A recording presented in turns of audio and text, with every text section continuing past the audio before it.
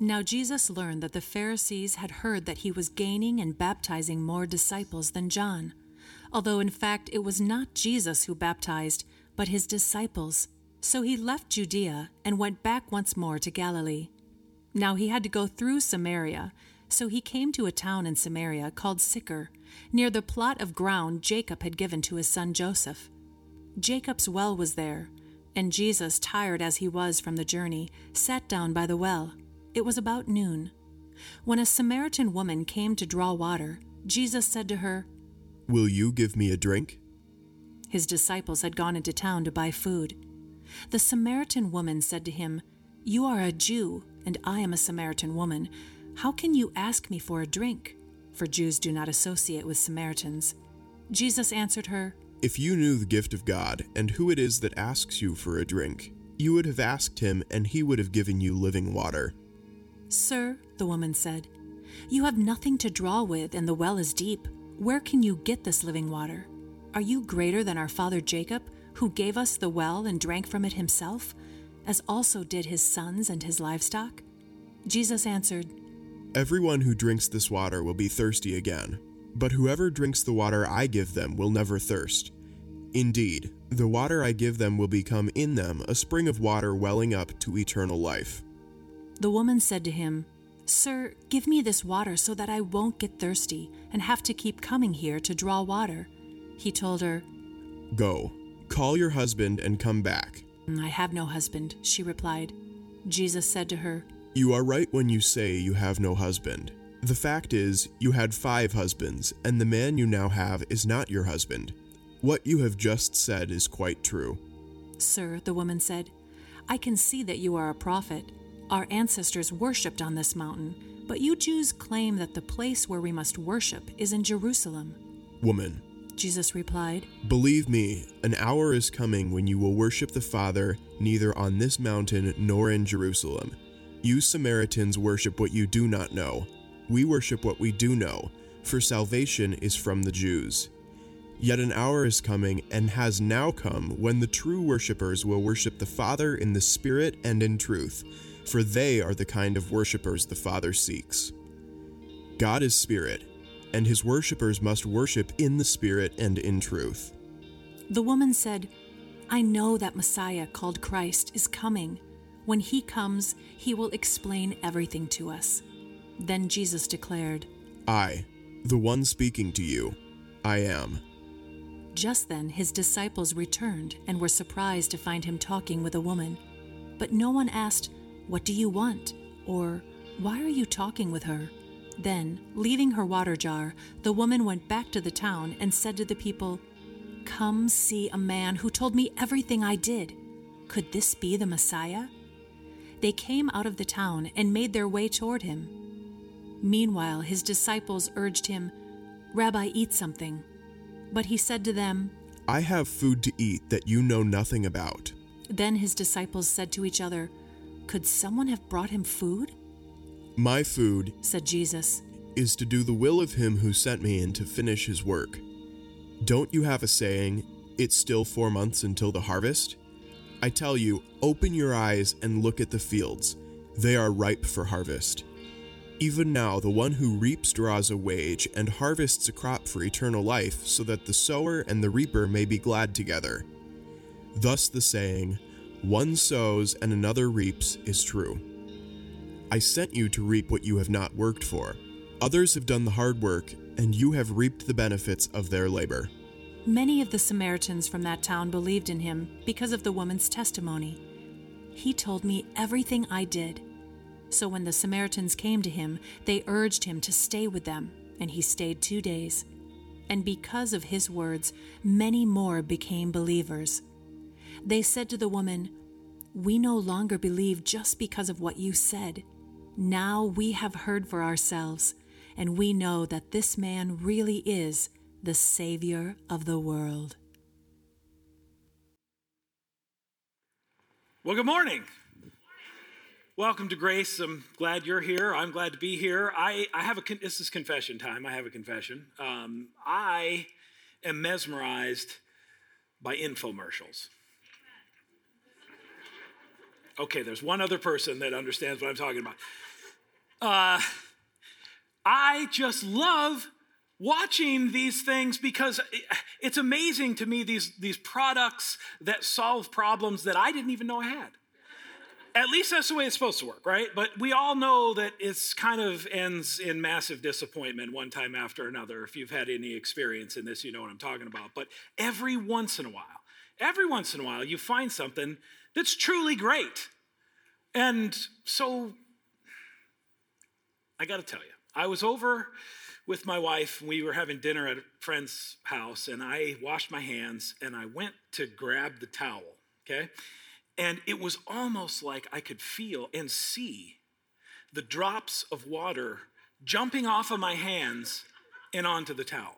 It was amazing. I've never experienced anything like it. And I kind of, the more I dried my hands off, then I came away from that, and I guess I must have just been sort of...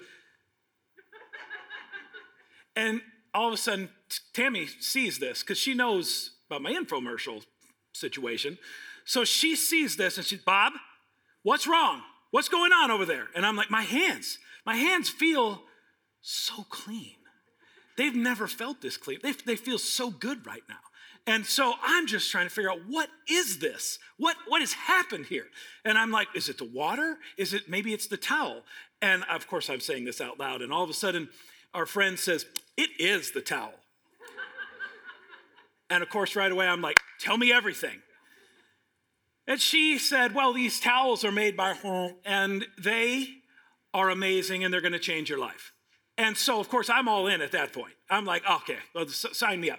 Tammy is busy saying, like, Bob, it's just a towel. It's just a towel. Back away from the towel. Step away from the towel. Remember the ShamWow. I bought that too.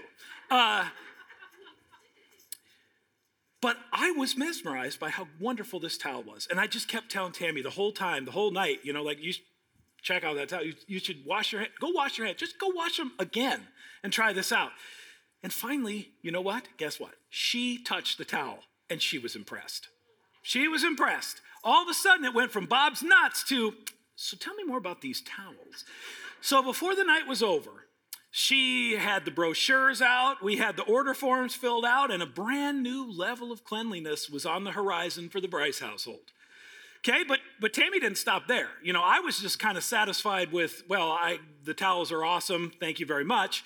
But Tammy, if you know anything about my wife, and as you get to know her more, you'll realize that if she knows of something that she thinks will benefit you, she will go out of her way to tell you about it. She will tell everybody about it. And I mean everybody.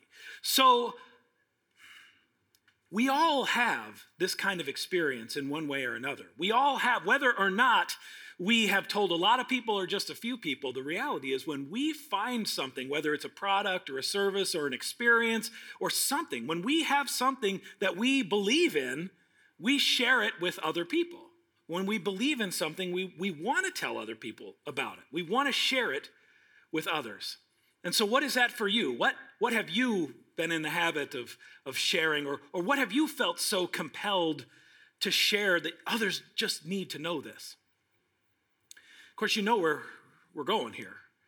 What happens when it comes to sharing our faith? What happens when it's time for us to tell other people about Jesus? Are we more compelled to share about ShamWows than we are about our Savior?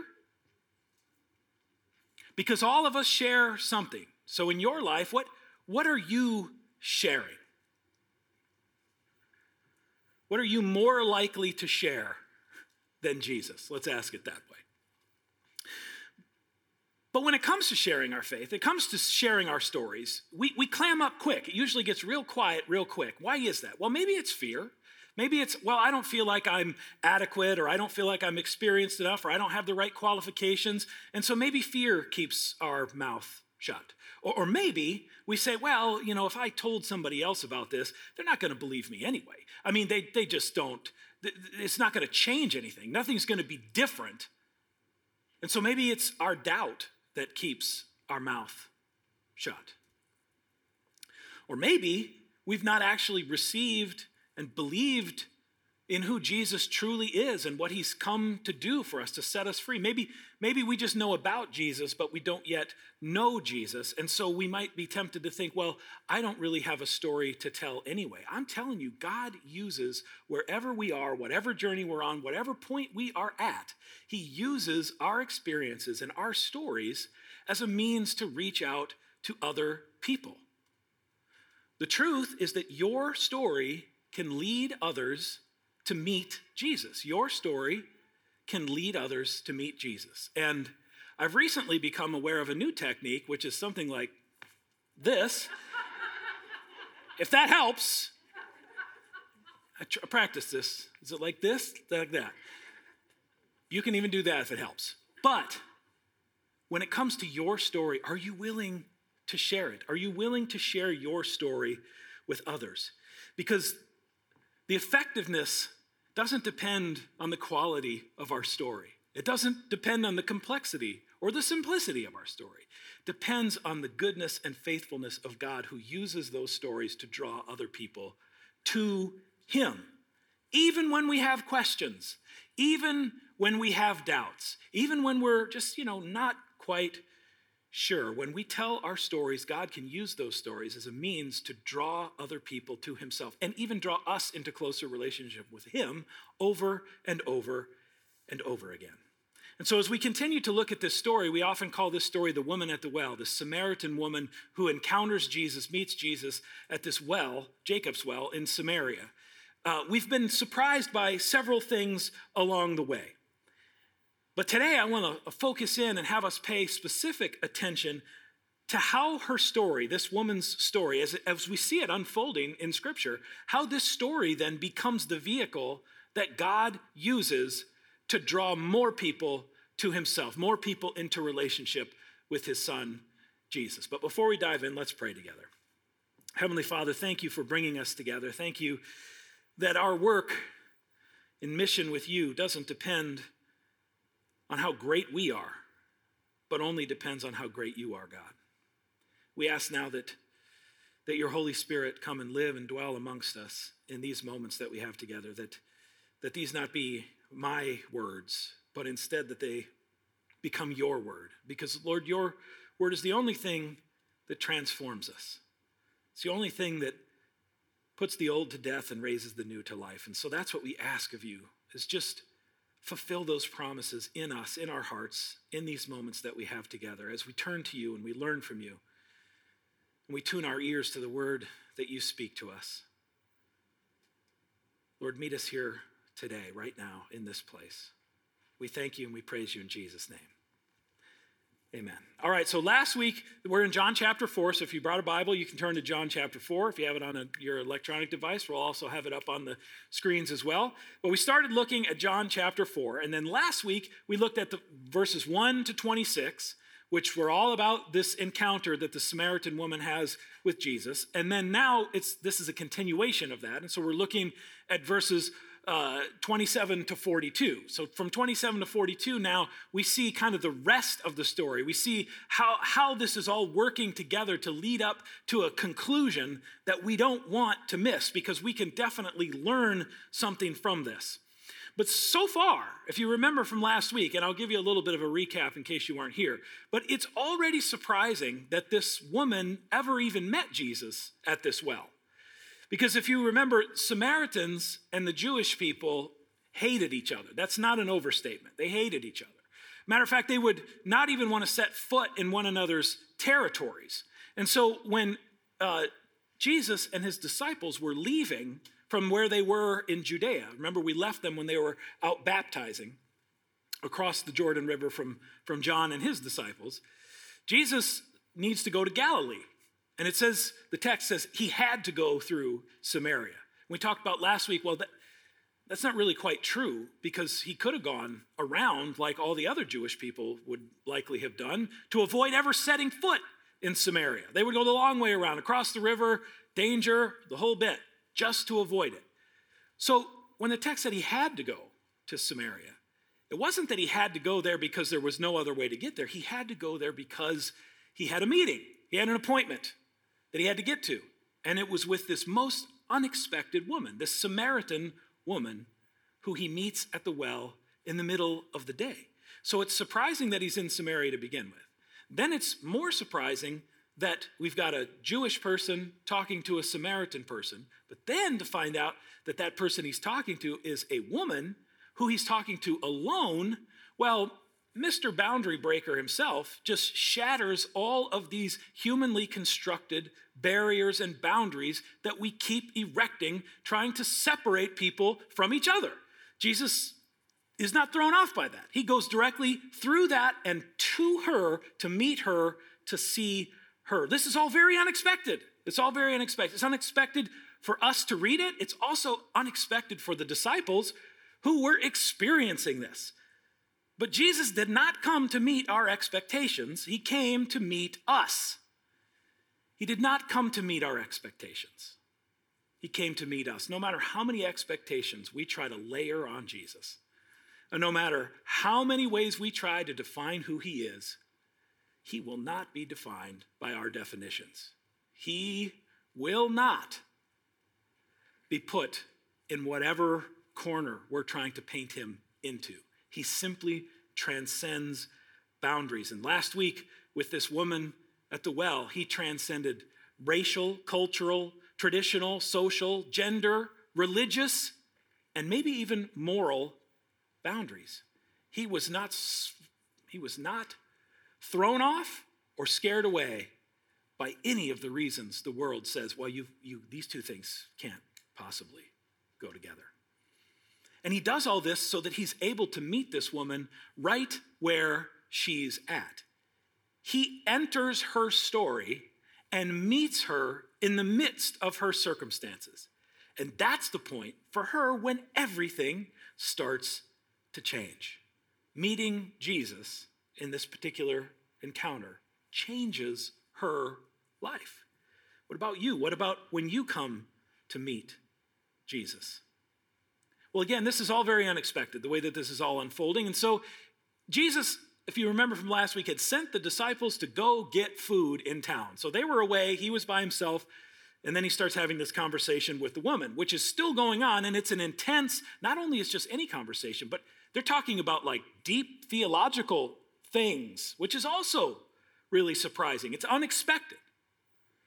And so when the disciples come back on the scene in verse 27, they are startled by what they come upon here. John 4, verse 27, just then his disciples returned and were surprised to find him talking with a woman. But no one asked, what do you want? Or why are you talking with her? And so we don't know, the text doesn't tell us why they didn't voice their concerns out loud, why they didn't say something about this, but they certainly had these concerns.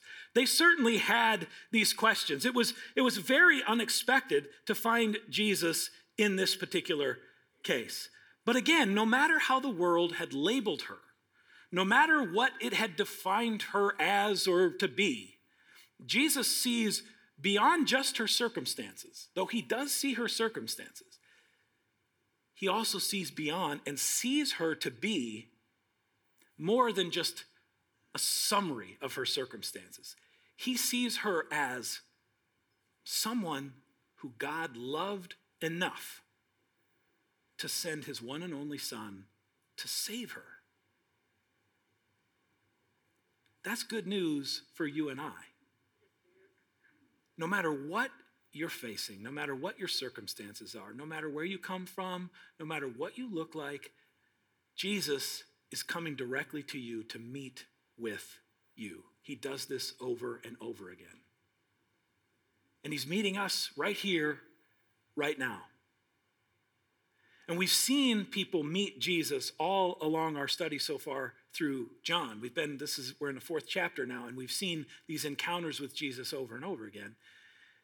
And have you noticed that Jesus continues to meet people where they are? He enters their world, their circumstances. He comes to find them where they are, and then he starts from that point.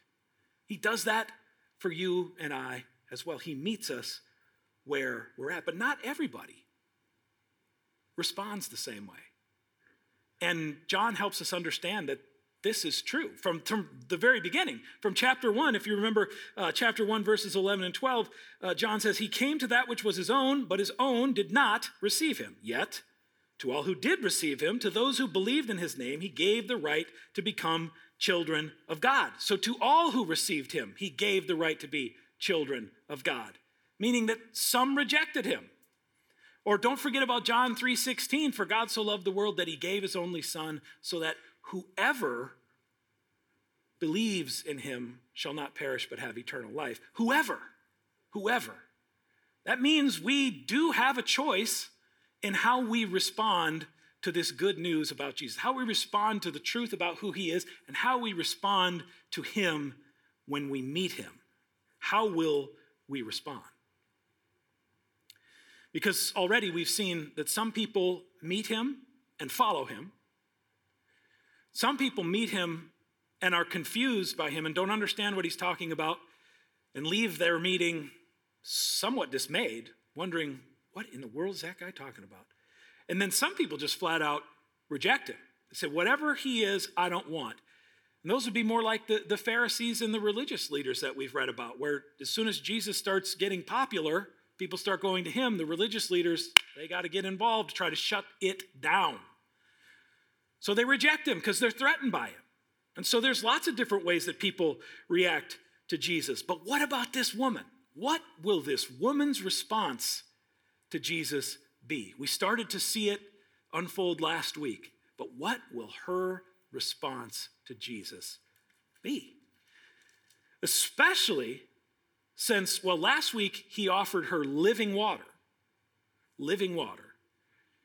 But then Jesus disclosed to her in verse 25 something that he had not disclosed to anyone this directly up to this point. She was the first. She says in verse 25, I know the Messiah is coming. And he says right after that in verse 26, look no further. I am. Which Jesus is the Messiah. He's telling her, I've come to you as God who has taken on flesh. I am the Messiah. And how will she respond? How will she respond? Well, take a look at verse 28. Then leaving her water jar, the woman went back to the town and said to the people, come see a man who told me everything I did. Could this be the Messiah? They came out of the town and made their way toward him. Now, folks, this is the power of the gospel in action. We're often too quick to just sort of pass by this. But think about this. This woman, remember we talked about this last week, for her to be at this well in the middle of the day, the brightest part of the day, that's not when people went to gather water. They gathered water in the morning and in the evening, out of the heat of the day, and they did it in groups. This woman's by herself in the middle of the hottest and brightest part of the day, all by herself so she could avoid other people. She didn't want to be with the other people in the town. She was avoiding the other people for whatever reason. But then when she has an encounter with Jesus, she meets Jesus, and Jesus changes her life, then what happens? She goes back into the very same town full of the people that she was trying to avoid, and she shares this good news about Jesus with those same people. Folks, that doesn't happen because we have a new attitude. That happens when we have a new life. That happens when Jesus actually gets a hold of us in a way like only he can. It changes everything about who we know ourselves to be and who and how we think of him. It changes everything. And that's what's happened for this woman. She's compelled to share her story with others about Jesus. She met him and then she shares that story, which is something that we continue to see over and over and over and over and over again. Jesus brings together what the world keeps apart. We could say it this way. In Jesus, the gospel unites what the world divides. The gospel unites what the world divides. And I don't care how many emails I get telling me to the contrary. This is the truth. And if you have a problem with it, then take it up with Jesus. He came to do what the world cannot do for itself. You and I can't fix this problem. Our views are distorted. But the only one who sees it clearly is Jesus. And he comes and he gives us his life so that we can follow him. In other words, he moves us just like this woman from outcast to broadcast. From outcast to broadcast. In other words, she cannot stop telling other people about what has happened to her. Not for her benefit, but for their benefit. So that they might have an encounter or a meeting with Jesus who has changed everything for her. And so the last person that you would expect Jesus to even be talking to, the very last person you'd expect him to encounter, much less have a conversation with, is the very first person who starts going out and evangelizing on a big level. She goes out and tells these townspeople the good news. And she says it in a very interesting way. Come and see. Come and see. Now, where have we heard that before? All the way back in John chapter 1, when Jesus called his first disciples, he said, come and see. Then when those disciples, after meeting Jesus and encountering Jesus, when they became followers of Jesus, they went and told other people. And what did they say? Come and see.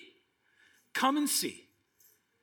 And so now we have this woman using exactly the same language. Only, all right, think about this. Now, when Jesus called the disciples, he was Jewish. Jesus was Jewish. All of these disciples that he was calling at that particular point, they are all Jewish. And the disciples themselves who are Jewish then turned around and called other people that they were either related to or that they knew they were also Jewish. But now we have this woman who has taken this message from the hated Jewish people and takes it back to the town and starts spreading the good news. You've got to come see for yourself this man. Could this be the Messiah? She's so eager, in fact, to spread this good news. I don't know if you caught this, but did you notice that she left something behind? When she went into town, she left her water jar at the well. Now, I don't want to read too much into that because there are a lot of people with a lot of different opinions about how much we should read into that. But I would offer you this. What if, at a bare minimum, we said, when Jesus meets us, when Jesus calls us into new life, that means we have to leave some things behind. In order to fully follow Jesus, we've got to leave the old behind. And Jesus specializes in exactly this because, again, he doesn't just come and tell us, well, shape up and get a new attitude. He actually comes to kill off what's killing us, to raise us to new life in him.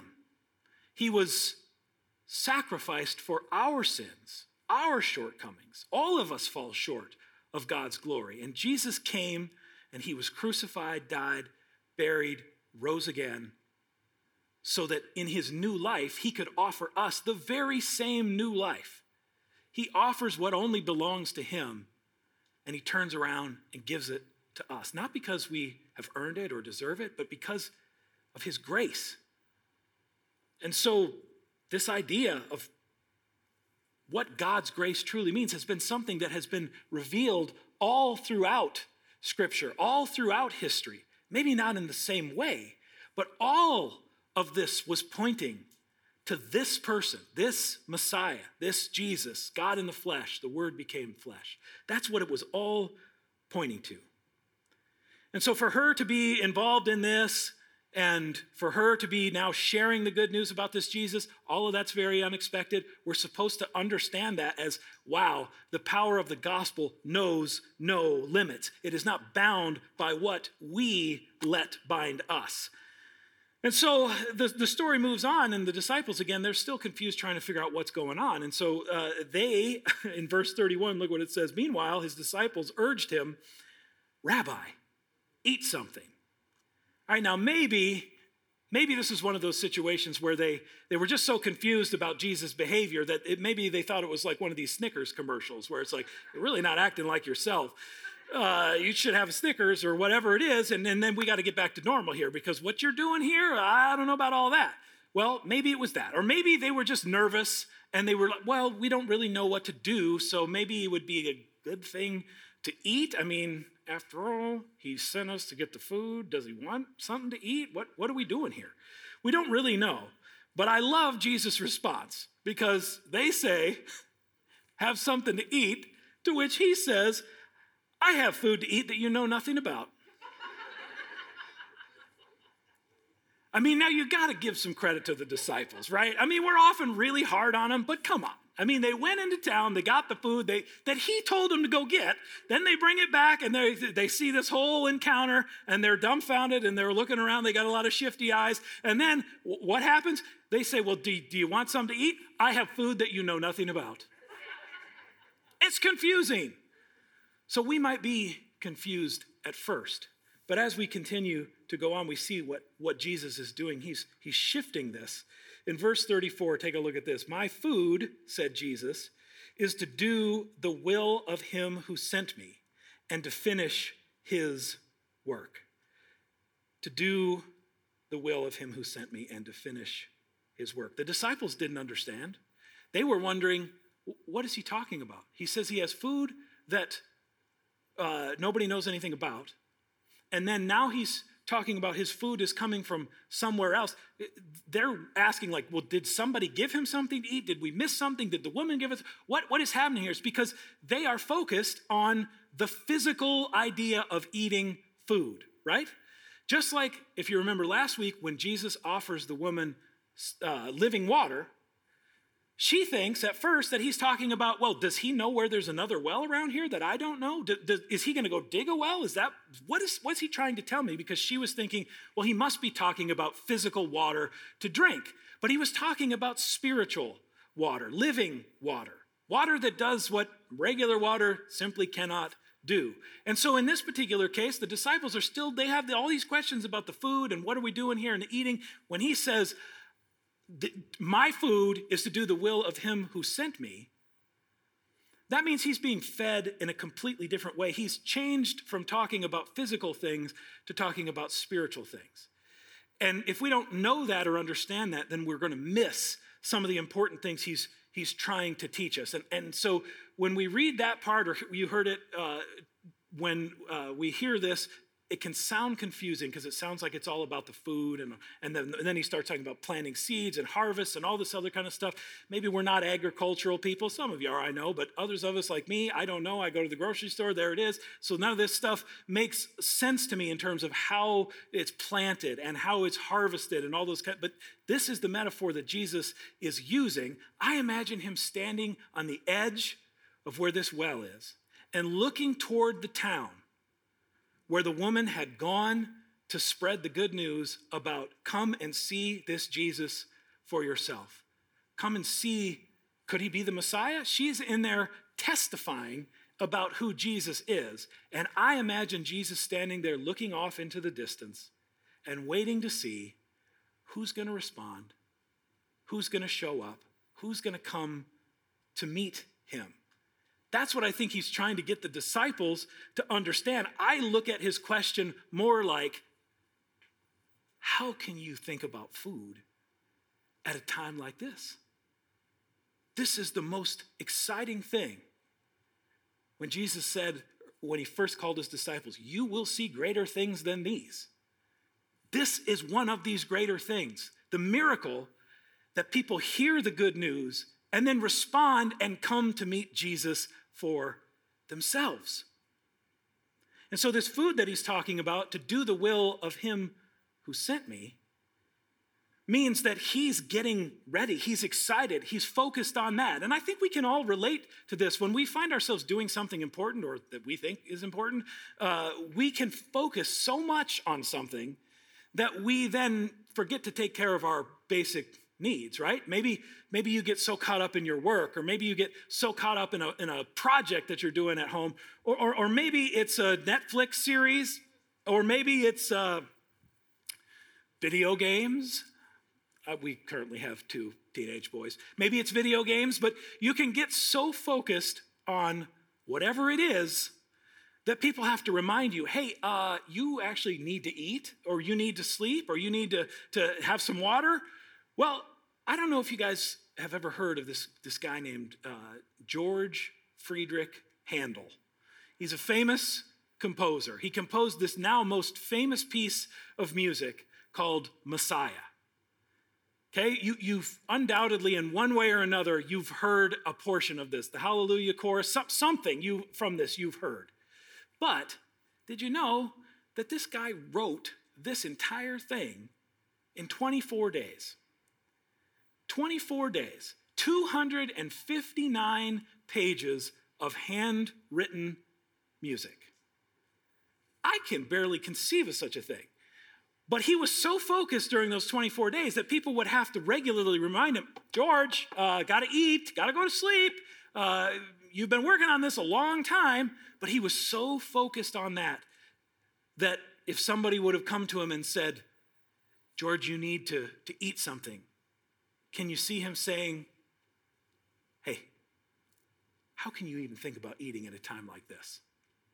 That's the way I think we should understand Jesus. He's waiting to meet the people that he knows are coming out to meet him. And so this food that he refers to means that hearing and obeying the word of the Lord satisfies the spiritual hunger in your soul.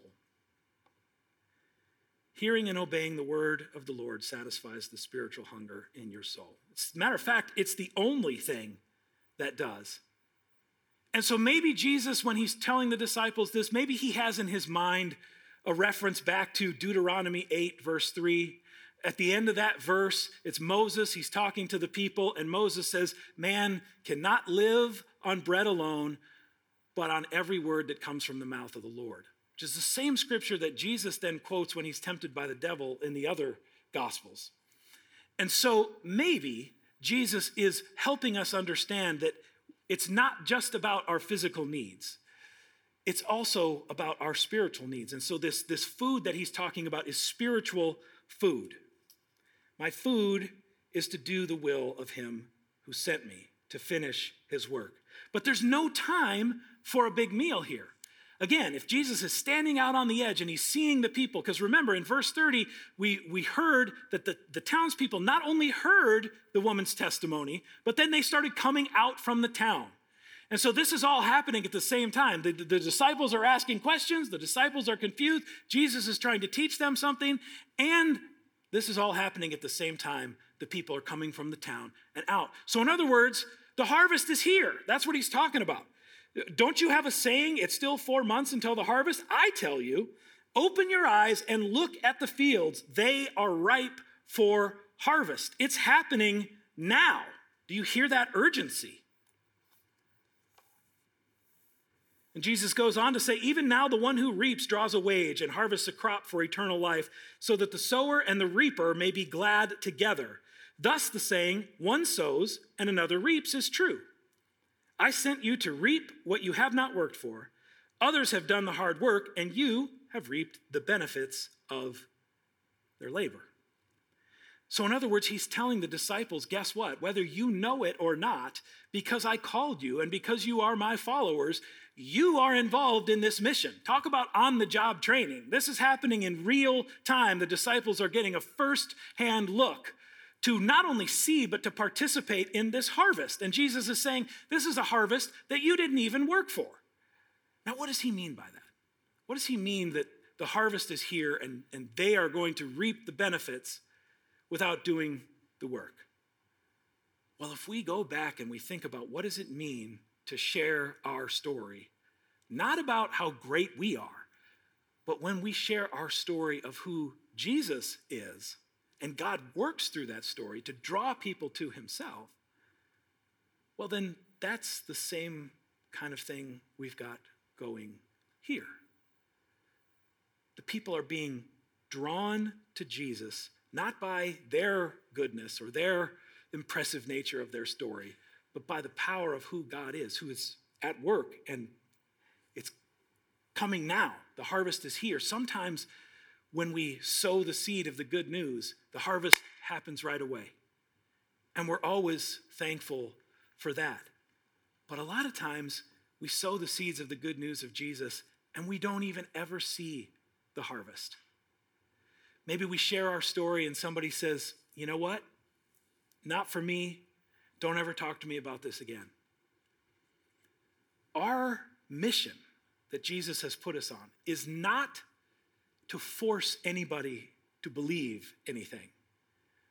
But we are called to scatter the seeds of what we believe in the hopes that God reaches out and rescues them too. So don't be discouraged. Matter of fact, we should not be surprised when we share our story and it is rejected. That usually means we're doing something right.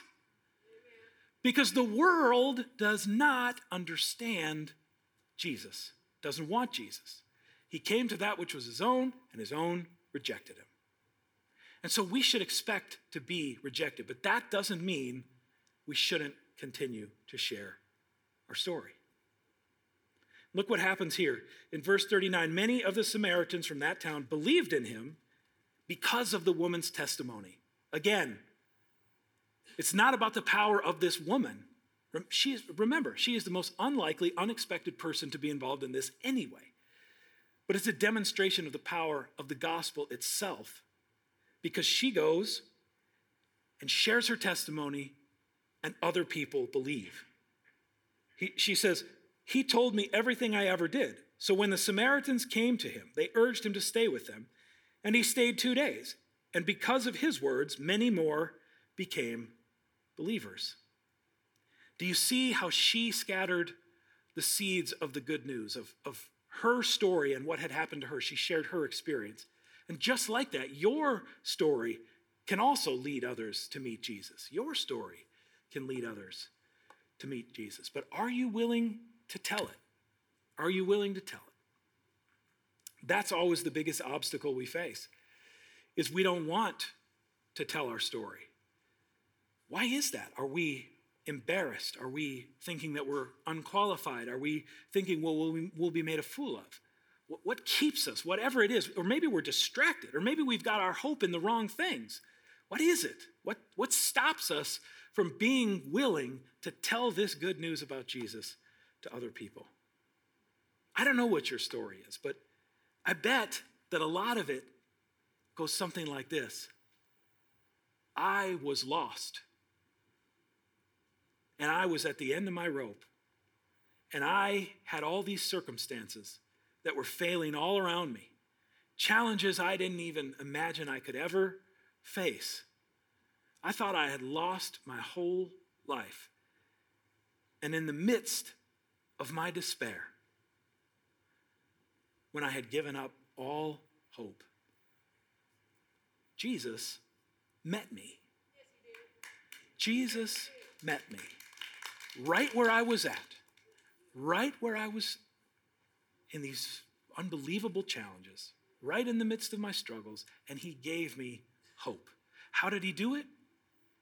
He gave me living water. He gave me living water. He gave me food that meant he called me to be his messenger, to do the will of the one who sent him. Now he sends you and I. He sends you and I out to do exactly the same thing, to scatter the seed. We can't control what happens with the seed after that. Be released from that. That's not your job. But you are called in to being on mission with, just like this woman, with spreading the good news of who Jesus is. And when that happens, look at verse 42 is where this has all been building up. It's all here, verse 42. The people, this is the townspeople. They said to the woman, "We no longer believe because of what you said. Now we have heard for ourselves, and we know that this man really is the Savior of the world." In Jesus, we find life. In Jesus, we find life. And so we don't know why God chose to use imperfect people just like you and me. But he did. And he invites us into this mission, not alone, not so that we can look good, but so that we can help draw others to him, so that they can have their own experience. What must it say about us if we're not even willing to invite someone to have their own experience? Like, don't take my word for it. This is what she's saying. Come and meet this man for yourself. We can do this in all different kinds of ways, can't we? We can invite someone not just to come and see, but what would it be like if as a community we said, the invitation is come and see with me. Come and see with me. I want to go with you. I want to go with you. I want to experience and to meet Jesus with you. We could pray together. We could study God's word together. You can ask me any question you want. If I don't know the answer, we'll find somebody else that does. We could meet together in small groups, and we could share life together and share our stories and talk about God's faithfulness and encourage one another to live and face another day in a world that seems to be drastically falling apart. The hope we have is in Christ alone, yet are we willing to share that hope with others? And so these are the questions I have for you today. I want you to take the time to ask God to search your heart and to wrestle through this. What are you compelled to tell others about more than the good news of Jesus? What are you compelled to tell other people about more? Is it ShamWows? Because guess what? I am certainly not standing here telling you to do something that I don't also struggle with as well. This is all of us. We're all in this together. We all can reveal what our true priorities are by just simply saying, what are we spending our time doing? And so what are you compelled to share more than the good news? That's question one. Second one is, what holds you back from sharing your story? Why are you hesitant or unwilling maybe to share your story with other people? Because I promise you, if you're a follower of Jesus, this is not optional. This is not when you get around to it, or, if you can squeeze it in, or if the opportunity just presents itself in the absolute perfect way, or sharing your story only with other Christians, other people who are already believers. Maybe that's a real thing for you. Maybe it's like, well, everybody I know is a follower. So guess what? I promise if I visited your neighborhood, if I went to your neighborhood, I would find people that do not have a relationship with Jesus. What would it be like if you just met those people, maybe invited them to your house for a meal and just talked with them? Not to beat them over the head with anything, but to just express the love of God who is Jesus by inviting and serving and spending time with one another. And then the last question is, if the seed of the good news of Jesus Christ has actually been planted in your heart today, right now in these moments, well, first of all, we thank God for that. But second of all, you're not meant to do this on your own. God calls us together in community with one another so that we can come alongside one another and walk this journey of faith together. And so if you want to know more, or you want somebody to pray with you, or you have questions, our care station is right over here. Pastor Steve is over here. Go after the service and talk and ask for prayer. And maybe today is the first day of this new story that God is inviting you into. Speaking of inviting, last week I asked you to seriously pray and ask God to reveal to you somebody that you should consider inviting to church on Easter. Because the reality is we have a lot of pent up, let's call it resistance to sharing our story. And so sometimes maybe the first step I'm not ready to share my story with other people yet, but I would be willing to invite someone else to let somebody else do it. I will be that person, okay? Come and not just send somebody to come to church, but come and see with me. Offer to go with somebody. Bring somebody with you that you know needs to hear the good news of Jesus. And we will do this together as a community because that's the way this should be done. Our stories are not in and of themselves anything special or fancy. But when God gets involved, nothing can be ordinary anymore. So tell your story about who this Jesus is. And God will use that to lead other people to meet Jesus for themselves. Let's pray. Heavenly Father, we thank you for your goodness, your graciousness, your mercy. We know, Lord, that the work of sowing and harvesting ultimately is your work. But we thank you so much that you invite us into participating with you so that the sower and the reaper may be happy together. We thank you for restoring what was lost before. Lord, for inviting us into this new life with you that is not bound by the barriers that the world keeps constructing. Lord, we thank you that in you we are finally set free. And so, Lord, we thank you for meeting us here today, right now in this place. We ask that you continue to do your work, that your will may be done on earth as it is in heaven. We thank you and we praise you, Jesus. It's in your name we pray. Amen.